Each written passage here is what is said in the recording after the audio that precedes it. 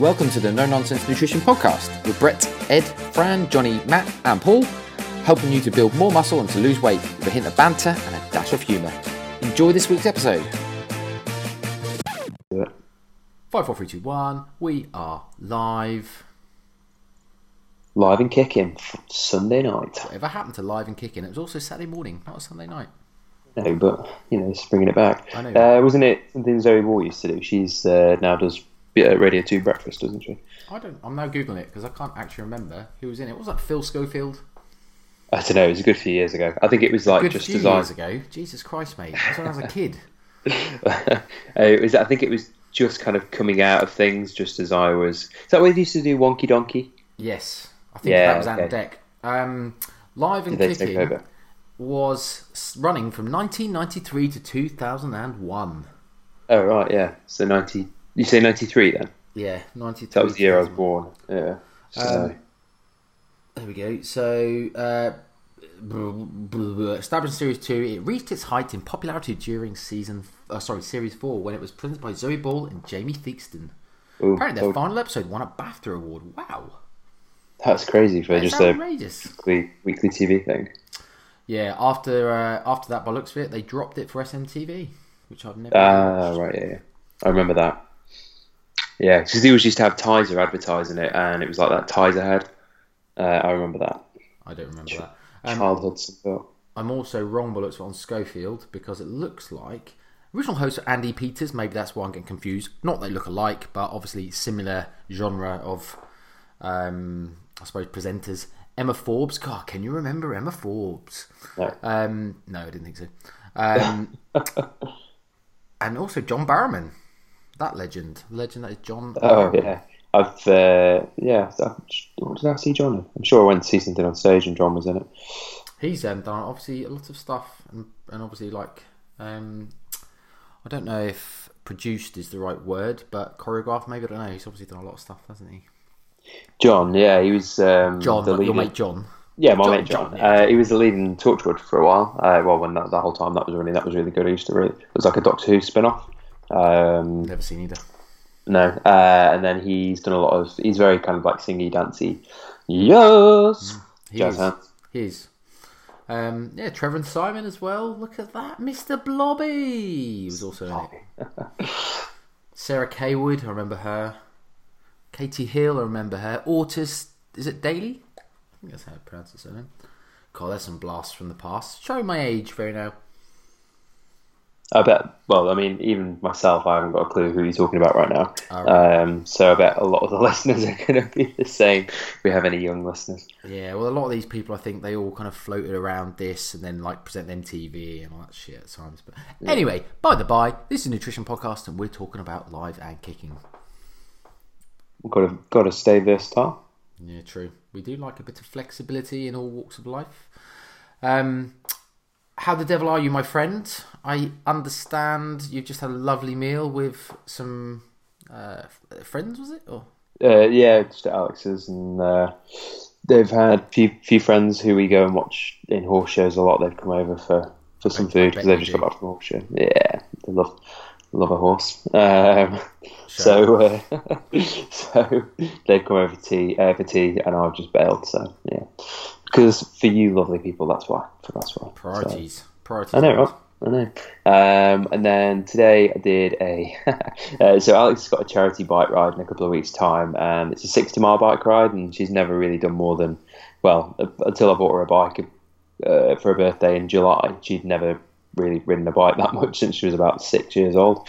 So she's been building it up. I said, right, this weekend you need to go on a big ride. You need to do potentially another big ride towards the end of the week, and then take you got to get out on the bike. And then what? Then you got to get out on the bike. Then you've got to get on the bike, exactly. And actually, learn how to ride a two-wheeler. That's not what I meant, but yeah. So she was saying, I don't want to do it. I said, this is right, let the compromise, it's gone 30, let's do 30 miles, because I was trying to get her to do 40. And then she invites my sister along, who's also doing this bike ride, and her training has consisted of 2 rides of about 5 miles, and she's self-proclaimed unfit and asthmatic, and hasn't ridden a bike for 10 years, so she's got to do 60 miles in 2 weeks' time. So we invited her along. We rode to like the halfway point between Alex's and mine, so that was like about 10 miles, I think. So we rode to there, then we met my sister, did a ride with her, and then we rode back. The route I picked, I forgot how hilly it was. At one point there was a hill which is about 16% gradient, and that went on for about a kilometre, like 16% for like literally the whole kilometre. I remember when I was in and around your area and driving from, where was I? Congleton? That was sort of way, wasn't I? Driving from Congleton down to Leek. Yeah. I remember thinking, wow, this is like up in the mountains. Yeah. And if you go through Leek and go the other way, then you're into the Staffordshire Moorlands, and it's like that 10 times 10. It's really, really hilly. So, I now don't think my sister's speaking to me anymore, because she did 17 miles of just pure hills. And then she got locked out because she left the key in a car at my sister's house, and then we were at home and she couldn't get in, so she had to sit outside for 2 hours. Devastation, yes. So we did a cheeky little 50 miler today, which was good. So I'm starting to seize up now, I must admit. So should be alright. I take it they're on road bikes. Was it hybrid? I can't remember what Alex has got. Alex has got a hybrid. I've got a road bike. So she'll find it harder than you then, obviously. But yeah, she was tanking along. I was glad we went no quicker by the end. I must admit. Good. That's good. Well, obviously you've got no gains to lose anyway. So it's not like the extra cardio is going to be much of a problem for you. Yeah. Well, Alex did say my legs were looking small the other day. I nearly shed a tear, but then I just remembered I'll get it back somehow. To be fair, actually, cycling is probably the best thing for your legs, or exactly, to not lose your legs, because obviously it most replicates any form of squat pattern. So yeah, and by the end of it, because we stopped off at a pub nearby and just had a pint, and then did the last mile. We couldn't quite make it the last mile home without having a pint. So, and then a knee twinge that I get when squatting, I started to get then. So you must be right. Yeah, must be. Well, I am right, because it is the most similar. To be honest, right. Obviously, some people do worry, and I joke about losing your gains doing cardio. Some people listening might think, "Oh, is he serious? We all know you shouldn't be doing cardio because you might get smaller." Element of truth, I suppose, in terms of like you do too much cardio, but it's all in the dose. But there's some conflicting kind of signals from cardio and resistance training. So concurrent training, obviously doing both resistance and cardio, can be a bit difficult to manage. But I'd say I don't think you need to worry too much. But if you do worry, one of the best forms to do is probably cycling. Mm-hmm. Yeah. It's not really going to help the upper body, but yeah. No, but I mean in terms of interference effect, less interference, most applicable. What's the word? Transferable to, as I say, the lower half. With, like I say, it's very much like a squat pattern. Obviously, you're just pushing down. And for the most people, unless you're wearing cleats and very good at them, no eccentric part of it either. It's all concentric. So you get a lot less muscle damage compared to, say, running. Because there's quite an eccentric part of running. Because obviously, for momentum and keeping yourself stable on the ground, you kind of don't realise how much like hamstring and quad resistance or isometric stuff, I think is probably, I don't know if isometric is the right phrase actually, but basically use a lot of muscles or eccentric movements to basically stabilise yourself. So that's why you kind of can still get quite sore running. You get less sore doing cycling or I don't know, like prowler pushes where there's almost no eccentric because you're just pushing forward all the time.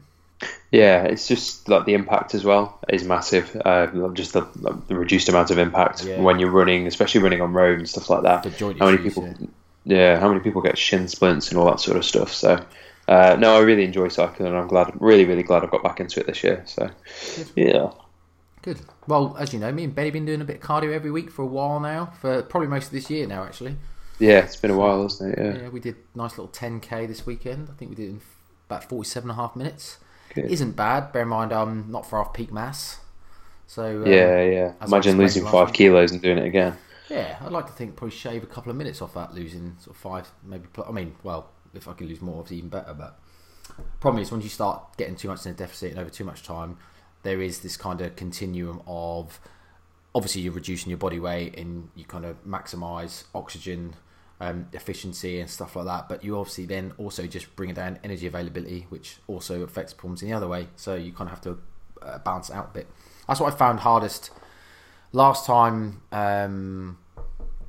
That's what I found hardest, like age or last time when I was dieting, when I was doing some cardio. I found it harder that trying to kind of do any type of, I don't want to use the word endurance work because it's not really like massively long distance, but any type of like longer duration stuff on low calories, really hard to kind of manage and periodize and kind of get into your program without really feeling dieting like you're going to die.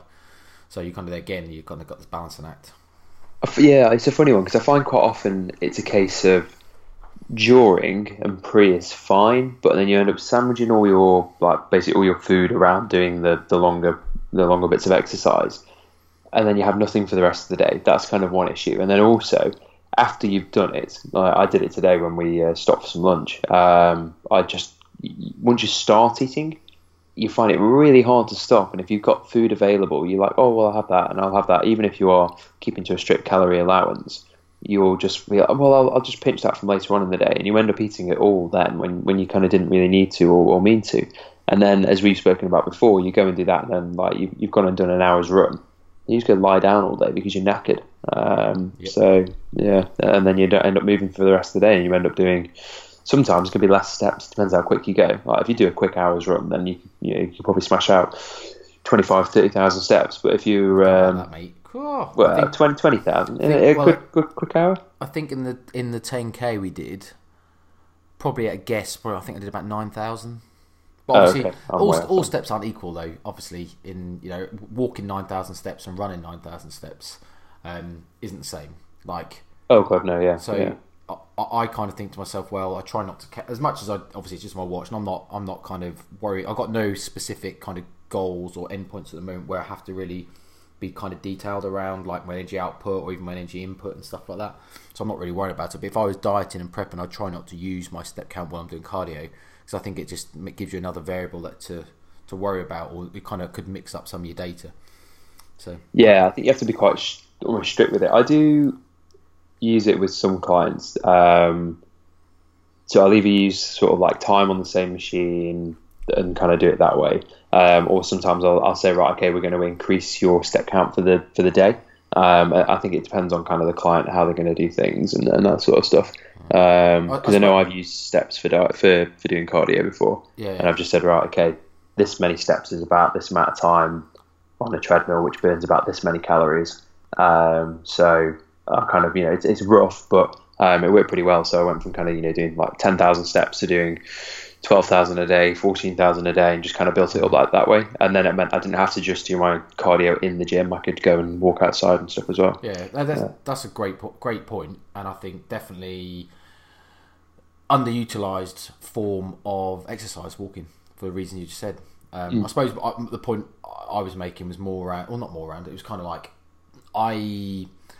because all steps aren't equal, because obviously if you're running 10,000 steps, your energy output's going to be a lot higher than if you walk 10,000 steps. Yeah. Because obviously your stride length's a lot further, there's a lot more effort going in, so you're covering a lot more distance, and just your energy expenditure will be a lot higher. So that's why it's kind of like, I mean, obviously if you're in a fat loss phase, you could argue, well, that's a good thing. It's just a bonus, because obviously it means your energy output's higher, and you're only relying on 10,000 walking steps, say, rather than running steps. So actually, you got a little bonus there.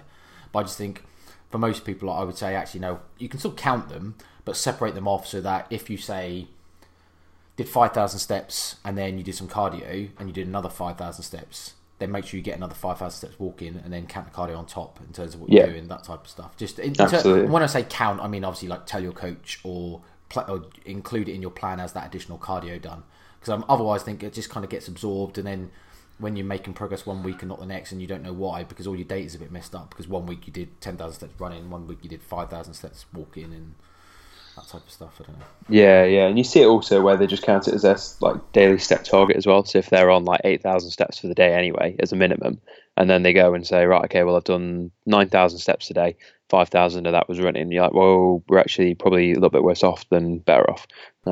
So yeah, definitely. Yeah, it's a funny one, cardio, and I think kind of it's a bit horses for courses with the way people do it and respond to it and all that sort of stuff. Definitely. Yeah. I don't. I'm not suggesting there's a right or wrong way really for how, because I guess it's just there's more about consistency than anything, isn't it? which is a point you Oh, made gotcha. anyway. Point you made anyway, because you're saying like you aren't saying there's a right or wrong because you do different ways for different people. But I suppose one thing you do want is consistency across those individuals. Yeah, and don't do one week and one the next week. And that's kind of where I went with the cardio thing of saying, the reason why I don't necessarily go do 20 minutes on the treadmill. Well, what height is it? What gradient is it? What resistance is it? Is it what this make a treadmill or that make a treadmill? What do they count as like an average human? Have you entered your weight, your height? Have you entered, all the sort of details in the treadmill, or are you just running it on whoever was on before you? That could have been a, 50 kilo, 3'2" lady, or it could have been 100 kilo, 6'4" man. Completely different. If you're counting time, I suppose there's some pitfalls in counting time in that as you lose weight and get smaller, the same time is going to equate to less calories burned because you might be running at the same time, the same effort level, but you're burning less calories because you're smaller. Yeah. If you're counting calories, then same problem you've got really in that if your time would then have to adjust because obviously you'd have to have more time to burn more calories or burn the same amount of calories. So, and obviously if people don't adjust their time, they end up just burning less calories. So again, you kind of got to be consistent across the method or way you do it. I think just while we're on it, I mean, if my prescription is usually count calories for machines. But make sure you are obviously adjusting the settings so that you're putting in your height and weight and stuff. And I think, all right, it's never going to be accurate, and it's still, but hopefully it'll be at least reasonably consistent. It's not accurate. So for that point, as you lose weight, you should, ideally, you should be having to spend more time doing it unless you up your effort levels to burn the same amount of calories. Yeah. If I know somebody's going to do it all in the gym, then I will say, right, okay, we'll do calories, and I'll tend to say, please use the same form. So don't pick something like the hand bike to do all of your cardio on for the next 6 weeks or whatever, because you're not going to want to do that every week. You'll do it for the first session. So pick something that you are going to do it on just for that consistency instead of jumping between the exercise bike, the treadmill, the cross trainer, the rower. Just because they are going to be slightly different and have different variants. I suppose that wouldn't matter if it's just fat loss. If you got someone, as in general fat loss or general pop. Yeah. If obviously you've got someone with more specific goals, like a time related goal, whether stage prep, photo shoot, that type of stuff, then obviously it makes more of a difference and more problematic. Yeah, because you've got to be going to more of a fine line there than just kind of a case of, there's a difference between losing, if you're aiming to lose a kilo a week and you've only lost half a kilo, somebody who's not got a time sensitive goal and a very kind of appearance sensitive goal, it doesn't kind of matter for a week. Whereas if that's kind of been budgeted in and you're already pushing it as it is, then you've got a photo shoot or a competition or something like that, then it can really affect things and then can affect the athlete as well as everything else. So 100%, young Edward. So have you been up to anything else or just your 10k this week? Well, first week of my new meso cycle started today, so it was deload week last week, much easier. I think that probably helped my time because we did slightly under 10k last week, and it wasn't a quick. I mean, it's still the right pace. I think it was like 4:45 per minute, and I think obviously the 10k we did this week was like 4:33 per kilometre per minute. So pretty good. But I think the increase in, because basically I got to the end of last week's, I nearly died. Honestly, I felt sick and I felt horrible. It was hot. I said to Ben, like, this is the sort of running where if you were smart, you wouldn't go out at that time and run in that heat because it's probably only early 20s, 22, 23, but I just felt no breeze and you could just tell the heat was just exhausting. A couple of degrees cooler this time. The fact that it was a deload week meant my legs obviously were a lot lighter than usual, which is honestly, I think sometimes you think to yourself like you don't understand or kind of realise how much like a leg session can affect performance. Like, bear in mind I trained legs Sunday, Wednesday. We then ran on Friday this week, or last week, sorry, the week before last, the time I found it hard. So there's only really like, obviously, leg session Sunday, just mostly recovered for the session on Wednesday, still a little bit of soreness, but I would say pretty much like 1 day from full recovery, so no soreness, which is I'm usually fine with training, like week in and week out like that. And then obviously only then 2 more days where we run.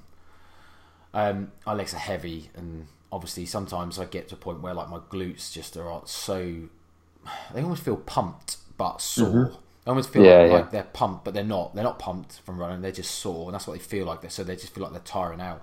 And then you get a couple of miles in, you think, oh my god, I've got to do another like 4 or 5 miles like this. It's not easy. But this week, obviously, I have a deload, much better, hence quicker pace. And to be honest, didn't feel like it. Didn't feel like it. If I was kind of judged the runs on RPE, previous week 10, this week probably only an 8.5, maybe a 9. So, despite the better performance, so good. Yeah, it's amazing how much that can impact things and affect things, and yeah, no, it's hugely, good. It's good. Hugely. So yeah, no. Other than that, obviously, training deload was fine. Nice early session this week as a nice, what I like to call kind of as a see it week. So just like an intro week, just up my weights for most of my exercises this week. But just again, I work on an RAR and RPE basis of in and around a 3 for the first week, and then 2, then a 1. Then a 1, and then usually I'll then deload, so kind of 4-to-1 ratio. So that's where I am with my training, really. So we'll see. I think it's my birthday tomorrow. So drop that. Yeah, just drop it. That. And the reason I dropped that is because we are going to one of my favourite restaurants tomorrow for my birthday, and I will be eating some ridiculous amount of food. And as you well know, Edward, there is a certain tiny little breakaway coming up in the middle of September where we will be sunning ourselves on a yacht and on the beach. And I figure, would I be comfortable going away like this right now? I'm kind of 50-50 in my mind. We spoke the last couple of weeks where I've been kind of toying with the idea of a diet because of where I am in kind of my physique being towards peak mass. And if anyone doesn't know what peak mass is, it seems obvious what that means, right? Peak mass, as in you're at the top end of your massing cycle, just in case people wasn't aware. That's where I feel I'm probably at my top end of where I kind of feel like I'm probably getting effective muscle growth, and if I kind of keep pushing it too much, I mean, I've still got a bit of leeway probably, I'm not like right peak mass, but I kind of feel like if I push it too much, I'll probably just keep getting fatter and not build a huge amount of muscle. And that's from experience, really. That's more from like getting too fat too many times in the past and thinking every time I've done that I probably need to stop a bit earlier or not go quite as fast. Anyway, so because I'm kind of there, and then the incentive of kind of being seen in public by loads of people, obviously a few people we're not going to know. I kind of feel like I could probably just swallow it a little bit and be like, you know what, fuck it. You know, everyone's going to, not everyone's going to know, but obviously I am purposefully pushing this weight up. So therefore, should I be bothered about it? It's nice, you know, it hasn't just crept up and oh my god, I'm got really fat. No, I've been purposely pushing my weight up and getting a bit chunky, so it's kind of like I could just swallow it and accept it. But then on the flip side, I'm kind of toying between, well, but it's also nice to be a little bit leaner, and obviously it's maybe kind of tends to my needs to obviously diet. I don't know, my former fat boy syndrome a little bit as well. So. And then you'd be doing what Dan Max said about you, and you'd be dieting all the time. All the time, yeah. It's a funny one because I was speaking to Alex about exactly the same thing, and I said I don't know what to do. Like we're what are we like? Are we 4 weeks? 4 weeks, yeah, just under 4 weeks away from going away. It's basically Brett and I are going on stag do with Matt. If you remember Matt, if you've been a long enough listener, he was with Triple M like back in the early days. He's getting married in a couple of months' time, so we're going on his stag do to Portugal. I hope he knows that's where he's going, and I hope he's... He ain't fucking listening anymore. Let's hope not, because you've just given away half the stag, which he knows said nothing about where we were going. Outrageous. He knows where he's going. I think he knows where he's going. Anyway, we'll say no more. So and I said exactly the same. I said, you know, I'm more than comfortable with my body at the moment, but then I was like, I'm going to be with loads of lads, and then you're going to feel pressure to be a little bit leaner. But then I sort of said, well, we all know Matt doesn't know how to diet anyway, and he lasts like a week on a diet, so he's not going to be shredded or anything like that. And I said Brett's is peak mass, so he's he'll probably still have abs, but 2 abs. 2 abs. So I said, you know what, I'm probably pretty comfortable. I might just kind of rein it in a little bit. Hockey starts again this week, so I'm going to be moving a hell of a lot more. We'll see. It's not going to be any strict diet, but I'll just kind of be mindful over the next few weeks. I just thought I could probably do like a 3-week, reasonably moderate. I was gonna say aggressive, probably a moderate diet for 3 weeks, and just probably get off 4 or 5 genuine, no, maybe 4 genuine pounds of body fat, which, to be honest, can make a huge difference. Yeah, oh god, yeah, it can make like so much difference. And I think sometimes it can just be that like fine line between £1 or another pound, between seeing the changes where you want to see them. So sometimes, like I know with me, if I'm like down at say 80 kilos, like I feel so comfortable there, and I feel really, really good, and I have like probably 4 abs, so I feel really, really good. Whereas as soon as I go up to like 82 kilos, I know I said pounds before, no, I'm talking kilos, but if I go up to 82 kilos, then all of a sudden like everything disappears, everything washes out, and I don't feel as good as at 80 kilos, but I'm still really comfortable, and that's about where I am now. Yeah. So well, that's almost where I am. I think the last couple of pounds average increase over the past 4 weeks has very much seen me go from reasonable, alright abs to just about clinging in there. Like, as in just a couple, just about clinging on. And obviously, like, that's after a poo. Yeah, that's why I think that probably only literally take me 2 or 3, maybe 4 genuine pounds of body fat loss to feel actually now back on. I feel alright about myself. So, not like I said, I want to put it into context. It's not like I'm sitting there going, "Oh my god, I feel horrible. Like I really need to diet." Not at all, because I've kind of toyed with the idea, just going, "Nah, I'm not bothered. Actually, I'm just going to carry on." Because if we weren't doing this, I wouldn't be dieting. If we weren't going well, I'd be keep pushing for now, because I feel that I've got a little bit of leeway to go in terms of peak mass. And even then, even if it became that, do you know what, this isn't efficient or optimal, because of like, well, actually, I'm off work and I'm enjoying a bit of flexibility in kind of like food and stuff, and the fact that I've got nothing to worry about. Christmas is coming up and stuff like that. I'll be like, even if it wasn't optimal, maybe I'd still keep pushing, because why not? But yeah, it's a tough one, and I think psychology does kind of weigh a lot of decisions, but at the same time, sometimes it can weigh those decisions a little bit too much and sway them too much, and sometimes that's when you have to kind of like almost have an outside influence to stop you doing that. That's a good way of putting it, in that it's almost like I think what you've just said there is that it weighs it, and that's fair, and that is very genuine and fair, that psychology should play a part. But like you say, it's the point you said where too much. Sometimes it pays out too much, and that's when you do need someone to kind of rein you in a little bit and say, "Hang on a minute, because we know with clients sometimes, and I've got a client in mind at the moment where historically in the past it's been quite difficult to get them to kind of push their weight up a bit, because they're a bit like me and they don't like being like that. But we know it's their end goal, is that's what's required, and you kind of have to then kind of manage their expectations if they don't do it. So to just try and get that buy-in.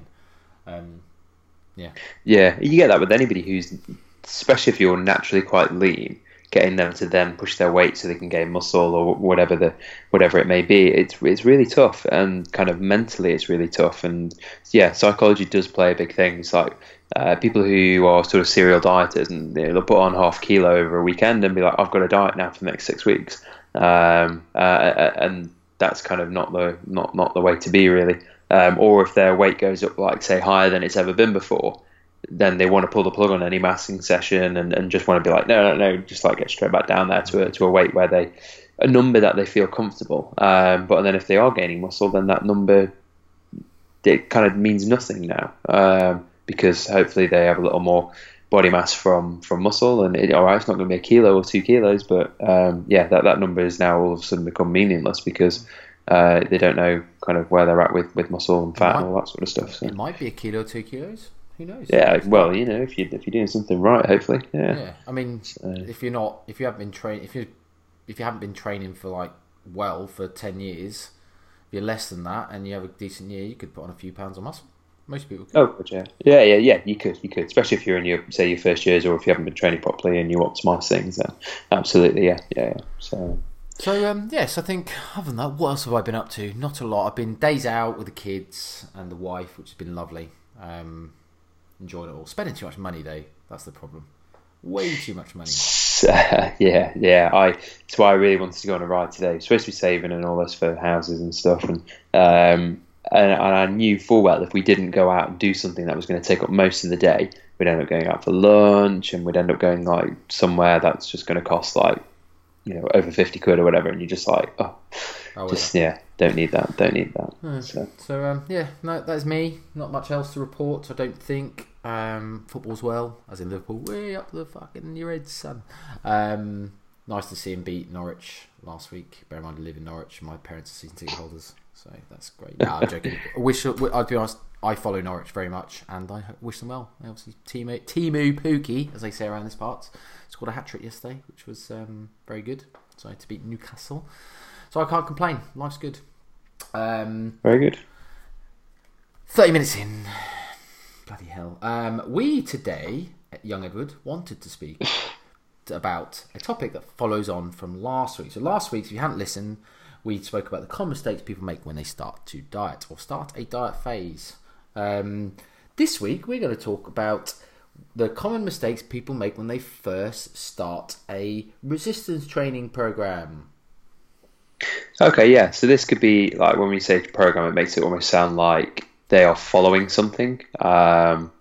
Whereas these probably relate a bit more to people who are just kind of winging it, I suppose, like when they first start training. Yeah. Or start training properly, not just going to the gym once a week, but start training properly. Yeah. Maybe take out the word program then. Let's just say when they first start resistance training. I kind of wanted, because obviously the point's to be specifically around resistance training, not just starting exercise, because obviously that could then bring in all forms of exercise. But yeah, just resistance training. Yeah. I think most of these apply to men and women. Some probably apply a little more to one gender than the other, but I think most of them apply to both. Yeah, I think that's probably just because due to gender personality preferences, if that's a thing. Yeah, that and perceived, not tradition, but perceived kind of what you have to do. It's kind of tradition, yeah. Yeah. So I think definitely for the first one, so let's crack on with that. So the first one we've kind of decided is using too light of a weight. And I think this one is definitely done a lot more by females because they have the whole, I don't want to get too big syndrome, if you can call it a syndrome. But yeah, you do get that then. Yeah, I don't want to get too big, I don't want to get too bulky, so I'm just going to lift the 1 kilos. But then also you get a lot of guys doing it because they don't know you have to lift heavy to gain any sort of muscle. So again, if guys... Whoa. That was a sweeping statement, Edward. Well, all right, unless you're doing like 1 million sets. I think it's just a bit more nuanced than that. But I just don't want to mislead people by saying you have to lift heavy. No, I'm not saying you have to go do 1 RMs of the most weight you can do without snapping your back. Well, because obviously the first one count was using too light a weight, and obviously I will let you continue. But the second one was also to use too heavy a weight.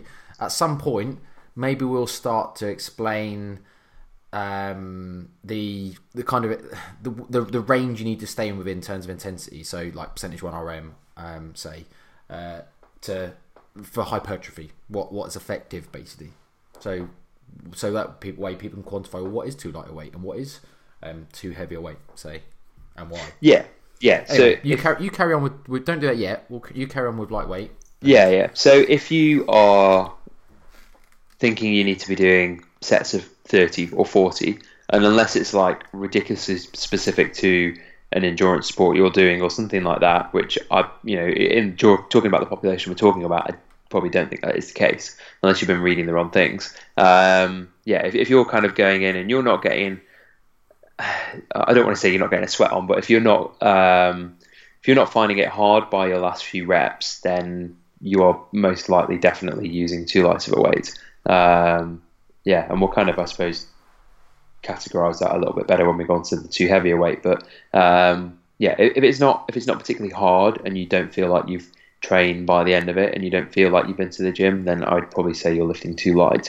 But then also I think you get people who think they're training hard and think, I've had a great session, I've got a great pump, and also potentially could be training a little bit too light, and that's when things like the rate of perceived exertion, where you kind of judge, actually how hard was it? If 10 was like dying, how hard was it on that scale? And if you've were to go to absolute failure where you couldn't possibly lift the weight again, how many reps from that are you? And if you're kind of like, oh, probably 5, then, unless you're deloading, then you are definitely training too light, or you've got an injury or something. Yeah, I think like the point, or the reason why I come to that is because obviously when you are new, you know, like some people go in really heavy straight away, like with high expectations, or maybe kind of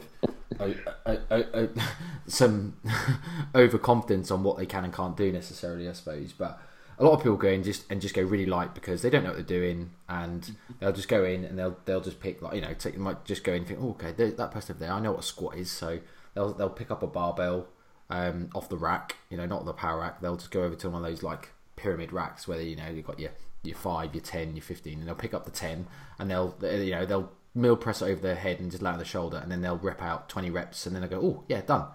And I think the problem is like they'll do that for most exercises, and then they'll go away thinking they've had a good workout, and something is better than nothing to start with, because your body will adapt. If you've never done anything and you start to do something, there will be a level of adaptation straight away. But a lot of people then go in and they then get this fear of actually increasing the weight and putting more weight on. They just get this routine habit of going in and doing the same weight. There's something that I've seen with quite a few clients that have never really resistance trained. Is that it? Resistance trained, yeah. Yeah. So I caught myself saying that. I've said so many words. Are any of these words even real? Resistance trained a lot, and that's obviously one of the problems I have, is that they have this fear of actually ever putting anything that seems hard. So kind of, and this will make more sense when we start to quantify it a bit better, but it kind of lines again with your point around like they don't want to then put some weight on where they think, oh, this actually is quite difficult, man. Like, I think it's a fear of failing almost as well. Like, especially, I know we talked about it with Johnny, was it last week or the week before, where, no, it was when you two were talking about it, wasn't it, when I wasn't on? And you were saying about like nobody gives a shit what you're doing in the gym unless you're doing something really bad, and like I don't know, like doing neck curls or something. Nobody's looking at you unless you're making an absolute tit of yourself. But if you're just going in and following what it says on the diagram on the resistance machine, or you're basically just copying off kind of what everybody else is doing or what your introduction has shown you, doing those, and even if you can't do any more bicep curls and you end up not dropping the dumbbell, but like can't physically lift it up anymore, or even if you do pin yourself on the bench press, like it's everybody's worst fear. But everybody starts from somewhere, and also people are going to go, oh, what, he's worked hard there, or she's worked really hard there. Whereas if you're kind of going in and like you say, picking up the 10 kilo easy curl bar, and then doing 20 reps and then putting it back on a bench press or something, it's better to push yourself than to kind of play it too safe. Definitely. I think so. On the light aspect or spectrum, there's a few decent research papers out. Obviously, a popular one by Schoenfeld around comparing fucking hell, Jesus Christ! Sunday night, Ed's drinking beer, and I'm the one that sounds drunk. Hypertrophy, makes a change. Yeah. Basically comparing hypertrophy between some groups, kind of low rep, heavyweight, low weight, heavy rep groups, say, is the easiest way to kind of put it for those listening. And the cut-off point was seen at anything, I can't remember off the top of my head what it was now, but about 30% 1RM was the lower group. Still showed similar muscle growth to, I can't remember what the top end was, but I don't know, let's say 85 plus, I guess, in terms of 1RM. So 1RM, 1 rep max. So if the maximum you could do for 1 rep is, say, 100 kilos on a squat, say, then obviously that'd be 85 kilos or 30 kilos, depending if you were, 30% RM, 85% 1RM. But as long as volume is kind of equated, for the most part, you see similar growth thing. But anything below 30, I think they thought, well, obviously that seems like it doesn't have the same hypertrophy results. I remember reading this a while ago and thinking 30% is ridiculously low. It was a lot lower than what I expected it to be. And I don't think they did it in... The increments were quite big, weren't they? The percentage increments. Yeah. They were quite chunky. So it wasn't as if they were grading between even 30 and 40%. It was like 30 and 60% or something, if I remember rightly. It was a while ago when I read that, though. Yeah. Try and find it actually, because I think it was effects of different intensities of resistance training with equated volume load. ... Hold on, hurry up and load, motherfucker. On muscle strength and hypertrophy.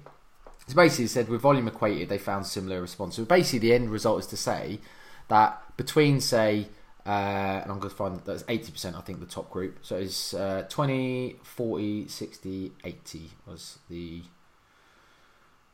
groups that they put them in. But they basically showed similar across all groups as long as volume was equated. But obviously, the lower end, saying 30, seemed to be the cut-off point, or an agreed cut-off point where they thought that was... that was the basically the lowest intensity that is kind of showed some sort of stimulus. And I guess that's because at some point there needs to be enough stimulus on the muscle to basically recruit all of those motor units in muscle fibers basically in that muscle.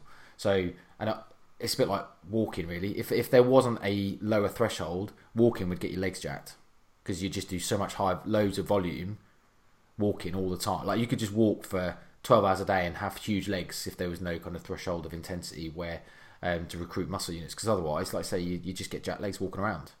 So, yeah, exactly. Yeah, and I think this is the problem why we're saying like using a too light a weight is, yes, there'll be some adaptation to start with, but you need to kind of get between those kind of like intensity percentages at some point. So more than 30% of your 1RM at some point, and obviously as you get stronger, obviously that will as a percentage, as because it's obviously relative given it's a percentage, that will go up anyway. You have to increase the load over time, otherwise you aren't going to continue any progression. Obviously that will kind of link into another point later as such. Yeah. And also, if you're equating volume and you're going too low in that percentage, how many reps and sets are you doing? You'd be there all day just doing one exercise. Yeah. So I mean, if you're doing a 30 RM, a 30% RM exercise, yeah, you're going to be doing 30, 40, 50 reps. Which, yeah, it's going to hurt over time, but that's probably more likely lactic acid than micro tears in the muscle. So and don't have genuine fatigue. Well, if you go back, and I can't remember what episode it was, we speak about when we spoke about what is considered the main drivers of hypertrophy. Metabolic stimulus, i.e. things like a build-up of metabolites, basically things like lactic acid and other stuff. With that, there is some element of that is linked to muscle growth. So there might be some reasons to include higher rep work, like up to 30, 40 reps, maybe. I don't program it personally. I think you can probably still get most of your bread and butter done with lower rep ranges than that. But I know some people do because they like to kind of go through and use some AKA pump work and kind of get that side. Because I guess it's like if you're maximising lots of other stuff, like you're doing lots of heavy weights and different rep ranges and stuff, it's just another element and another different type of stimulus to add into the mix to try and hopefully get the most optimal muscle growth. So there might be some use for it, but basically don't go too light all the time. Like basically, I suppose what I'm saying is, and just to draw a line under this, because I guess we've gone on about a lot, you have to challenge yourself. So if you're using too lightweight and you're not challenging yourself, you're not really going to be growing. To put it in its simplest terms, it's probably the easiest thing. And if somebody's selling you a 50 rep every set plan, they're a dick. Don't buy it. You spend 14 million years in the gym as well getting it done. God, yeah. This is my 2 exercise, 2 set thing, and here's 50 quid, and yeah. No. So just moving on to like heavier weight then. So I'll kind of give my views on it. I think, like, again, often people go in and they'll, as I say, they'll go in and they'll start and they'll maybe have these expectations of, or higher expectations of what they can do really and what they can physically actually manage. So they might go in and just kind of pick up one of the heaviest weights there and just kind of, you see the guys go and do like a half rep bench press or a half rep squat with more weight than they should be using. Now, the problem with that is you obviously got a massively increased risk of injury as well. By doing that, you're going to have issues for obviously injury, muscle injuries, joints, tendons, ligaments. But you're also not really going to be creating an optimal stimulus of that muscle to get it to grow, because you're going to be using things like momentum. As I say, you're going to be using all different muscle groups to try and cope with the additional weight. So you might start to, your body will just, it's smart, it will naturally recruit other muscle groups to try and help move that weight.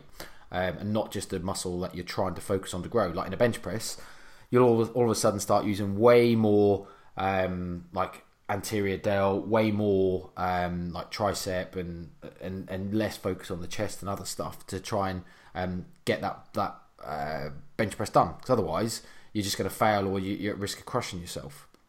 So, which is not necessarily ideally what you want to do when you're trying to focus on building a bigger chest. So, if you go too heavy, one, you're not going to provide a correct stimulus, and you can end up just spinning your wheels for ages because you're just going too heavy, and two, you're just at a massively increased risk of injury. Yeah, I think there's a couple of... I completely agree with everything you said. I think there's almost two ways you can take this. Too heavy a weight is in you're kind of working in the wrong rep range. So you think, right, well, I'm going to progress again. And all of a sudden you're doing 3 or 4 reps on a dumbbell bench press. Well, is that really that kind of good for that exercise? And is that really good for what you're wanting to do in your development? So you kind of have too heavy in like, you could lift it, but you're just not doing anywhere near enough reps that you kind of should be for your goal. And then also, as you say, too heavy is in like it's physically too heavy for you. I think the biggest one that I see in the gym is when you get young teenage lads, they're coming in and they start deadlifting for the first time. Like sometimes the form can be okay, but mostly questionable. And 9 times out of 10, they'll put it on and be like, yeah. So I've just done like 5 reps with that. And then their mates will be egging them on, God, can you do heavier? Or they're trying to like impress their mates. And then all of a sudden they turn it into like a 1 rep max off. With horrendous, horrible, disgusting form that is going to be Snap City. And there's no need for it. It's just a dick measuring competition before you've even hit puberty. Like, it's pointless. And that's one I've seen quite a few times. And normally somebody will step in and go, lads, you're going to hurt yourself, stop it. With your compounds, you definitely see it a lot. And it's always deadlifts. You don't, and bench press a lot as well. And your mate ends like you always see their mates, like 2 of them, one either side. Like there's a powerlifting competition, basically doing bicep kills with this guy's bench press, and they've got like 100 kilos on it, and the guy himself only weighs about 30 kilos, and there's no way he could even lift 30 kilos like that 100. I suppose another thing I didn't mention as well is go too heavy. You then also might end up not only with the injury perspective, but also might then just not give yourself enough time to recover, because obviously going so heavy causes so much muscle damage, so much more motor unit recruitment. There's a lot of things going around at the minute, and isn't there, around effective reps and debate around like maybe it's the last few reps maybe of any type of working set that is the kind of the main driver or the main cause of hypertrophy. But obviously, you've kind of got to do, like if you're doing a 20 rep set with the appropriate weight, you kind of got to do the first 15, 16 reps to get the last few. Because you can't just go, I'm just going to skip to the last 4, because obviously it doesn't work like that. So I guess like that term effective reps is a funny thing, because obviously you still got to do the first ones to get to the effective reps. But obviously going heavier, all of your reps, arguably, in air quotes, are effective from the start. So if you're going like, I think a lot of talk around like the 85% again RM mark of all of your motor unit are recruited from rep 1 almost. So if you're doing like a 5 rep max or 5 rep set, you should be getting all of your units recruited from the first rep. So therefore, those effective reps should stimulate hypertrophy from rep 1. But then you've kind of got this argument of like, but if you do that and you're saying, right, okay, well, if that's the case, then why would I ever bother doing 20 rep max? I'll just do 5 reps. Because the problem is a lot harder to do that and equate the volume for it in terms of however you want to, whatever term you want to use to obviously calculate volume. And because of that, then it leads to more injury risk again, and you're going to just get beat up over time, because it's so, like, you doing like 3 sets on a lot lighter weight, even if you've got to do more reps, is a lot more taxing for your body in terms of like central fatigue and localized fatigue than doing 3 sets of heavy work on 4 or 5 reps, say.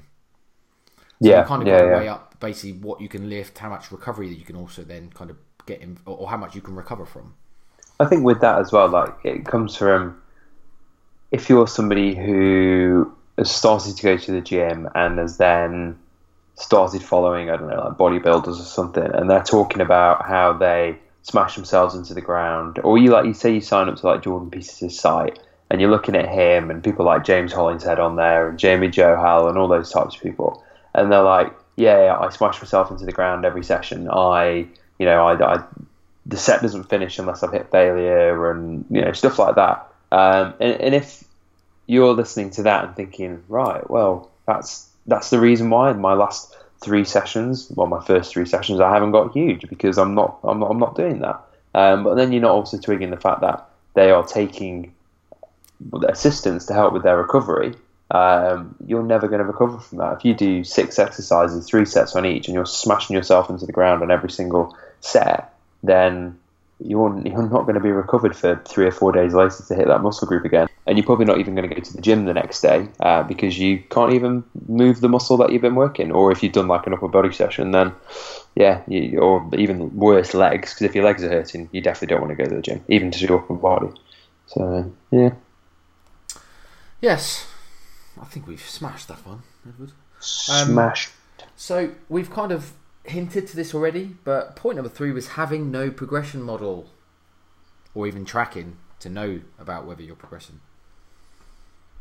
Yeah, again, if you're just going in, spinning your wheels, doing something different every session, if you're just kind of going in and doing whatever's free, lifting whatever the person before was lifting, or just going in and doing the same weight, not realizing that you need to up your weight, then you're never really going to get anywhere. You're going to peak out, like we said. If you walked everywhere, then your legs will just keep getting bigger and bigger and bigger. But because the stimulus isn't enough to provoke the muscle building, then it's not going to grow. It's like the age old of if you're a manual labourer. So if you're a dog's body on a building site. You're constantly moving and carrying things and stuff, and you're only going to get strong up to a point. You're not really going to get any stronger unless you start carrying and lifting bigger and heavier things. Apart from the only person I've not seen this as the case with is somebody I visited this week, a guy who's still living at uni, Charlie, and he's a farmer, and he's always been a big lad, and he stopped training and he lost loads of muscle. Because he just didn't train for a couple of years when he basically left university. And I saw him this weekend, and I've not seen him for, 3 or 4 months. And all of a sudden, his arms are freaking huge, like double the size of what they were before, and he hasn't been going to the gym. But it is harvest season. He's probably been like lifting bales and stuff, and his arms have just blown up from it. It's ridiculous. Yeah, well, I was liking it to. I was about to say mythology, but I don't think it's actually a myth. I think it's actually history. But something or Zordos, Mike Zordos, I think it's Zordos, it might have been Helms, can't remember which one. They use an analogy in the Shredded by Science content. Milo of Croton, have you ever heard of that? But basically, a Greek dude who got jacked lifting a calf up a hill. Because basically, as the calf got bigger, obviously he had to lift more weight as that got bigger and bigger. Every time he lifted it up the hill, like say he lifted his calf up daily, he got bigger to adapt and get strong enough to lift the calf up the hill as that got bigger. And that's the same principle. It's a really good analogy for people obviously in the gym. Mm-hmm. If you don't have some form of progression, so you don't do more, and obviously that can be in the form of heavier weight. It can be the form of more workload, i.e. more volume. But if you don't do more over time or improve over time, you will not adapt. Your body won't adapt. You need to give it some form of stimulus to force it to adapt over time. I think the problem is, like, a lot of people will say, yeah, but I go in and work my damn hardest, so surely as I get better and stronger, I can work harder and I'll naturally just kind of progress over time. And like, I guess that sounds like a really logical thing, as in, well, yeah, actually, if you go in and smash yourself, you should adapt and get stronger or whatever. And then if you go in and smash yourself as hard as you can again, you should adapt and get stronger again. And you should, over time, lift more or lift heavier or whatever. But I think the problem is it doesn't relate to like the psychology of it. Because the problem is once you get to a certain level, like when you can go in the gym, you can basically do that. You can freewheel it, and you will progress over time because you will end up lifting more because you will put a bit more on and you will lift a bit, a few more reps or a few more sets or whatever. But it does get to a point where you kind of think to yourself, and I've done this, you kind of think to yourself like, oh yeah, I'm going to go into what am I squatting today? and you pick up a weight and you start warming up, whatever else, and then you look at your logbook, assuming that you've tracked and you've got a logbook, or as me, the digital form, i.e. notes on my phone, and I'll think to myself, cool, I probably need to squat about 100 kilos today, right? And then you look back and you think, oh fuck me, last week I squatted 120. No way am I going to fucking attempt that this week. You just don't feel like you can do it. And it's not until you kind of then get through it and you squat that 120 where you think, had I not looked at my logbook, I'd have got to 100 and thought, fuck me, this is hard, I'm not doing it anymore. Because you naturally just get to a point where the psychology of lifting, like, it's not a nice thought. It's quite intimidating at some point. And I've said previously in the past, like, there's been times where I felt anxious about sessions because I know what I've got to go in and do. Because I've looked at my logbook, I looked at my notes and thought, shit, that feels like it's going to be really hard. Like, and if I was just freewheeling it or winging it, I wouldn't do it. I would just work up and go, actually, no, I'm not doing it. Sorry, I was muted. No, exactly. And we've done it all. Like, loads of us have done it. It's very like dumbbell bench press. You're like, oh yeah, I did the 30s last week. I'm sure that feels quite easy. Maybe I'll do the 32s, and you'll do that for like 6 weeks until you realise, oh no, now I should be pushing up for 34s.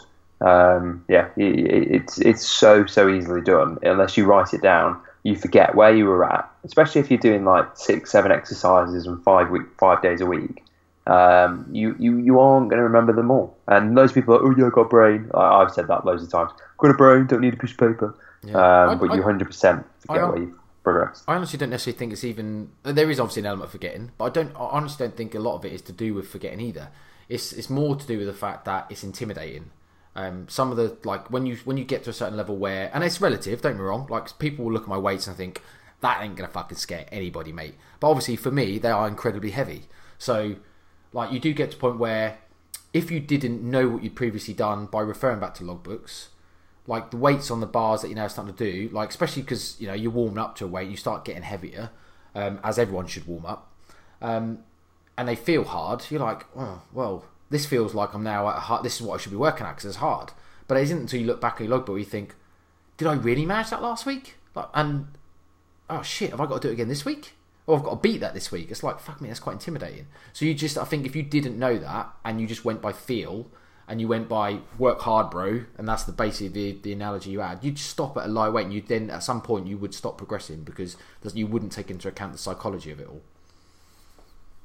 Yeah. I think also some people don't want to look like a wally with a bit of paper or a notepad or anything like that, but there's no shame in it. And if nobody else is doing it in your gym, then...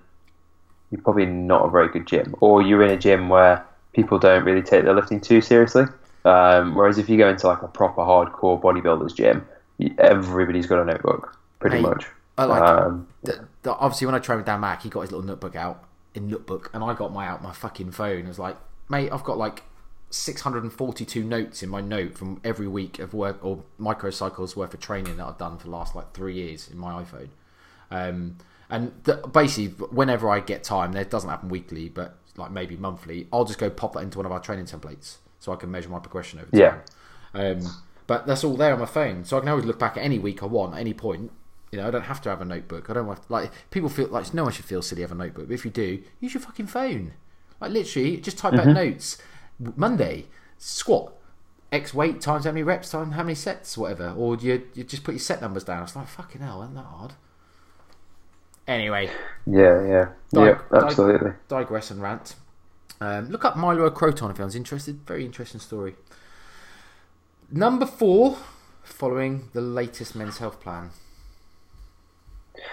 These, I, like many people, used to, I mean, just using this as a very specific example, used to buy Men's Health monthly. I used to have the subscription, actually.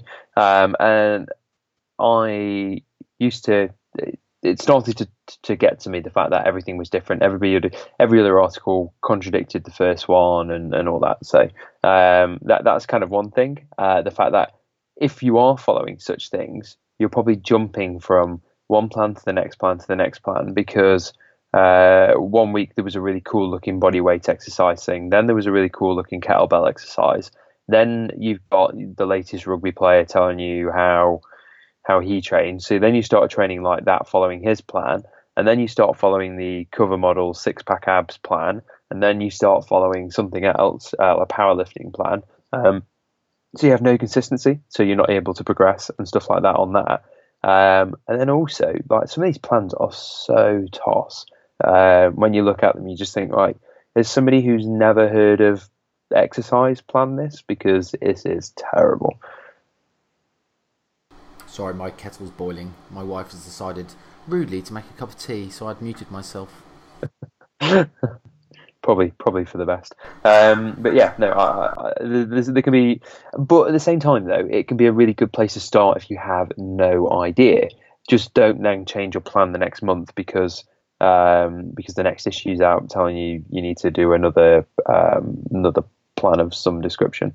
Yeah, they can be a good starting place, but I would probably look to somebody who you follow that has a bit more credibility than, you know, a multi-thousand issue selling magazine that sells it every month and makes millions. The biggest issue is they're just not tailored or bespoke in any way, and not like everyone needs to have a fully bespoke, tailored plan, like exactly for their needs. Because to be honest, a lot of people starting out don't need that. Like a generic plan is usually pretty good as a starting point for most people, but the problem is they're like most of the ones you see in Men's Health are like the extremes, like, you know, like the 100 challenge where you do 100 fucking reps of everything, or the, I don't know, whatever type of, they're always got a name, they always got an extreme workout thing. They're never a very well-rounded, like good generic or general plan for people. They're usually something that like just probably wouldn't fit with each individual's goal of any sort. So it's kind of like, and then because they don't then have a progression model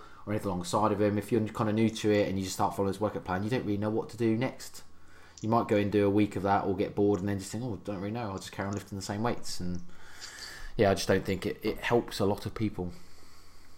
And also, they sometimes only give 1 day as well. They don't give 3, 4, 5 days, depending on what. Or they'll tell you need to train for like so kind of going from the men's health thing. But when you buy templates from people, I remember I bought a Mark Coles one. And it was like a muscle building physique thing, and there was no, all right, yeah, it was a fairly general plan. It wasn't a bad plan or anything, but it was like, you need to train 5 days a week. You need to eat this much food. You need to do this with it, this with it, this with it. And it was like, right, okay, well, I can't do that, and I can't do that. I don't want to do that. And there was no kind of, it was this way or the highway. And yeah. No, exactly. So, you know, if you can only train for 3 days a week and you can only train for 45 minutes each session, then these plans are probably not going to be for you if it's a 5-day, 3-hour gym session program for the extreme. The other risk is just kind of jumping from one exercise plan to another, because obviously you're just following every month the new one that's out in the next month, and it's kind of like you're not going to see any progression or kind of give anything enough time or credence to see true development, because you're just jumping from one exercise plan to another and they're not sticking with anything long enough to get results. Yeah, I said that. Yeah. Yup. I said that. I said that first. That was my idea. You stole it. Number 5. I think a lot of people, and you kind of have already said this, do too much too soon. Yeah. A girl who used to work for me, she was like, Ed, you'd be so proud of me. I've started going to the gym. Brilliant. You know, how many times have you been? So I hadn't seen her for like a week or so. And she's like, I've been every night this week. I absolutely love it. And then I saw her about a week later. She says, how's the gym going? I got bored of it because I did too much. And, well, have you been this week at all? No, I was tired. So I had 1 day off and I've not been back. It's like, I didn't manage 5 this week. I skipped 1. So because I managed to like miss, well, so no, say I did 5 last week and I didn't manage to go Monday. So I'm not bothered going the rest of the week because, you know, I didn't manage to do 5. Yeah, exactly. So, she then stopped going for a while, and then she said, "Oh, I'm going to start going again. What should I do? Should I do cardio resistance and all this?" And you know, one of those kind of questions. And I said, "Look, whatever you do, just don't go every single day, because 1, you'll get bored of it. 2, you'll just burn yourself out and you'll feel dead." Yeah. So you give yourself no leeway to progress. Exactly. Where's your recovery time if you're constantly beating yourself up? I think, like, basically, it's a bit like diet in that if you try and go in and aim to be perfect, when you fail, you'll just fail hard because you can't be perfect. You'll just think, oh, fuck it, I'm going to blow it all out the water. You'll have this all or nothing mindset. And, like, the training bits are similar, but also, like, if you go to the gym and start training 5 days a week, it's like, okay, brilliant. Oh, I'll do 6 next week, and then you do 6, and then like you do 7. Well, you can't do 8, and you can't do 9. It's like, come on, just ease yourself in, give yourself some leeway to kind of progress over time. Just focus on something small to start with, and just build over time. Don't just kind of go all straight into the deep end. I think the other thing is obviously going in and basically, like the point you made, smash yourself so hard that you're sore for a week and a half and think, I ain't fucking going back after that session. Just go in and just do too much. I've done that. I remember when I first started going to the gym when I was 18, and admittedly, I probably still did very little and got sore as hell and then didn't want to go back for a week. So it's that new stimulus thing, isn't it? You're going to get that level. If you never exercised, if you've never ever exercised, you're probably going to feel a little bit sore no matter what you do. Yeah. Which is more reason not to go in, smash it for the first day. Yeah, take it easy. Yeah, but not too easy. No, well, like I say, you're going to get a bit sore to start with. Go in, do a little bit, feel a little sore, go back, do a bit more. You'll start to get the repeat bout effect where you'll feel less sore, and then you can build over time. Just don't go and smash yourself on day one and then feel like, fuck, am I doing that shit again?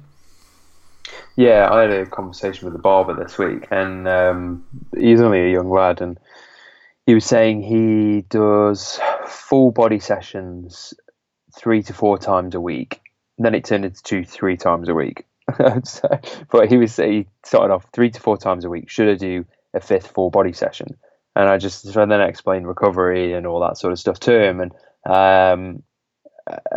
it's kind of like a prime example that you're going in and doing a little bit too much of the same thing. You need to go in and mix it up a bit in terms of doing a body part split or that sort of thing. And I explained that to him, and he said it made sense. So fingers crossed. He kind of maybe tweaks his things, and if he's wanting to go to the gym more, then brilliant. But there isn't like a golden rule of you have to go 5 times a week, or you have to go on a Monday, a Wednesday, and a Friday. Just if your time, if your time's not on your side, and you might be able to go in for a half hour on a Monday, but then you can do an hour on a Wednesday, and then you can only do 40 minutes on a Thursday. Then go for it. That's fine. That's when you need a slightly more adaptable plan to suit that. So yeah. So what's interesting, Helms has had apparently some very good success at doing, I think he said 4 or maybe 5, I can't remember, full body workouts a week. He talked about them in a few podcasts. Yeah. They were a bit of a thing maybe 18 months ago, where I knew loads and loads and loads of PTs and coaches saying, yeah, I'm switching to full body workouts. And you have to be very, very clever with how you periodise your exercises throughout the week. So if you're going in and doing squats Monday, Tuesday, Wednesday, Thursday, Friday, then you're going to beat yourself into the ground. But whereas if you do kind of like a compound one day and then a bit more lighter stuff the next day, and doing a slightly different range and a different kind of range of motion and all that sort of stuff, then you go back to like the first thing the next day. I think you could get some decent results from it. I do think though that the impact on the joints and the tendons and things like that, I do think that really does beat people up. And I remember previous guest Dan, I can't remember his name. Dan. Which one? Osman? Mike and Dan. Meek, sorry, yeah, Dan Meek. His name escaped me. I remember he did it with a few other guys, like I say, 18 months ago, something like that. And they did it for a few months, and then he was just like, I am so beat up all the time. I physically just feel like absolute crap all the time because I'm just like, everything hurts, everything aches. And it doesn't like, not conducive over time. Yeah. No, I agree. There's definitely some complexities you have to overcome, but I still think I wouldn't mind giving it a go. Really, see, it's just obviously a difficult thing to not difficult thing, like programming. Yeah, maybe it's a difficult thing to program. I don't know. Basically, there's a lot you have to. I think it's got to have a lot of thought. Yeah, you've got to consider a lot in terms of, and like I say, you obviously then will have to include a lot of variety in terms of things like you say, heavy, light session, different exercise patterns, even slight different movement patterns, just to kind of get different angles on joints, or like your wrists, you might incline press one day and a flat bench the next, because it's just a slight different press and motion on the wrists, say, or your shoulders, and I guess a lot of that will just be whatever works for the individual. They'll have to experiment a bit to find out, but it could be useful. I don't know, like, at least then you can probably attribute more volume over the week quite well because you're spacing it out. It's a bit like doing a one day, or like a bro split of just smashing a body part one day. You can do less volume than you would be able to do if you split it over, like twice over the week. And obviously it's the same principle over maybe 4 or 5 times a week.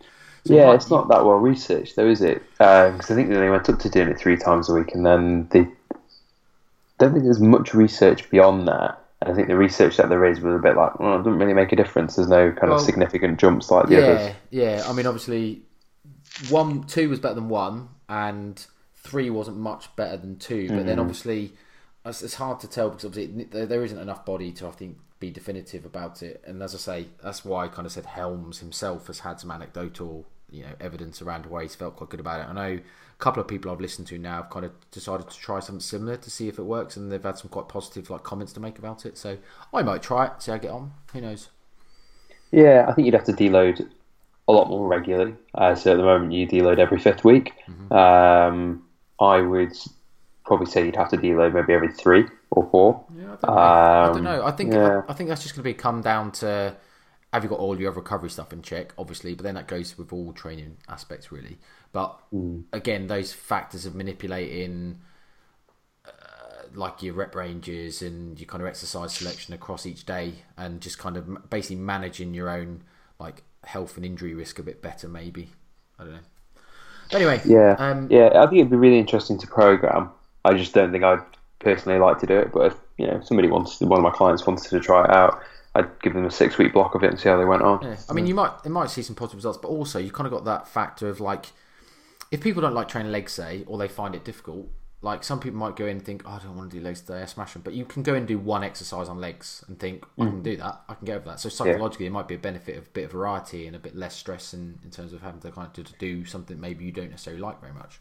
Yeah, no, I think that's a cracking point. And if people do kind of constantly keep skipping legs, just throwing one leg exercise per session and not at the end, but in the middle or at the start, I think that's a really great tool, and that's a very good point. And a good point to end our 5 points on. So don't do too much too soon, because you'll likely give up and not continue. And as we know, with dieting, training, exercise, muscle building, all of these things in fitness, consistency is key. Absolutely. And we are consistently long on every podcast. So we are moving on to the good product, bad product feature. Ed, let me turn off this stupid blur camera thing again, because if not, you why did you turn it back on? No, that default's on. Okay, so we have USN. It's a bottled protein shake. RTD, ready to drink. So we've got lactose-free Trust 25 protein. I'm assuming that means there's 25 grams of protein per bottle. Yeah, probably. Yeah, 25. Although I'm sure the other one's got 26 randomly, the chocolate one. But that's poor marketing. Because chocolate's more anabolic. I don't know, perhaps. So yes, there is that.